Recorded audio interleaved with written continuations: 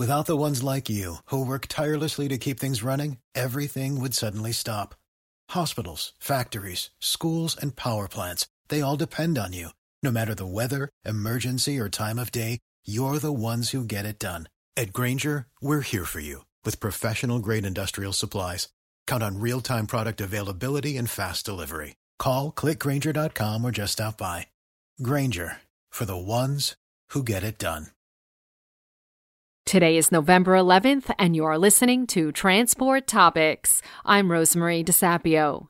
Does incentivizing your drivers keep you up at night? Would you be surprised to learn that cultivating successful benefits programs might be as easy as making sure your drivers are healthy, happy, and prepared? In our latest installment of Road Signs podcast, host Michael Freeze takes a look at the surprising ways trucking companies are building strong, resilient cultures and attracting talent that stays. Tune in at ttn.ws/roadsigns44. Now let's dive into today's top stories. The U.S. Government Accountability Office has overturned the award of a potential 9-year, $19.9 billion contract to a New Jersey company for moving military household goods worldwide.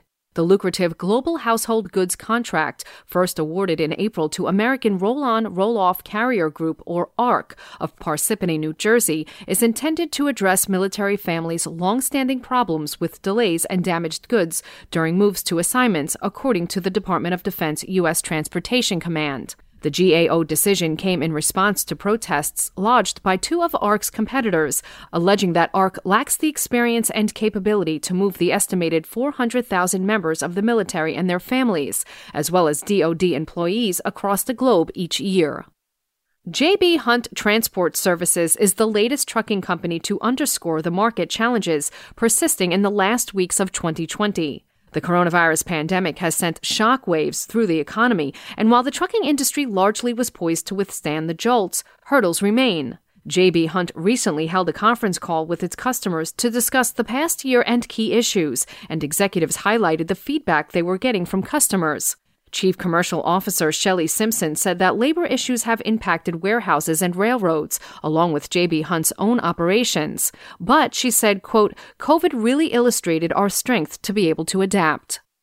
New York Governor Andrew Cuomo has announced the completion of a bridge replacement project that is meant to prevent bridge strikes by providing higher clearance for vehicles, including trucks. The replacement project of the Old State Road Bridge, which crosses Interstate 90 about 11 miles northwest of Albany, cost about $3.8 million and could see some 5,300 vehicles per day, according to current averages from the governor's office. The new structure offers a 16-foot, 6-inch clearance, which should help prevent mishaps in the future. More than 1,100 bridge strikes have been recorded in New York since 2015. That's all for today. Remember, for all the latest trucking and transportation news, go to the experts at ttnews.com.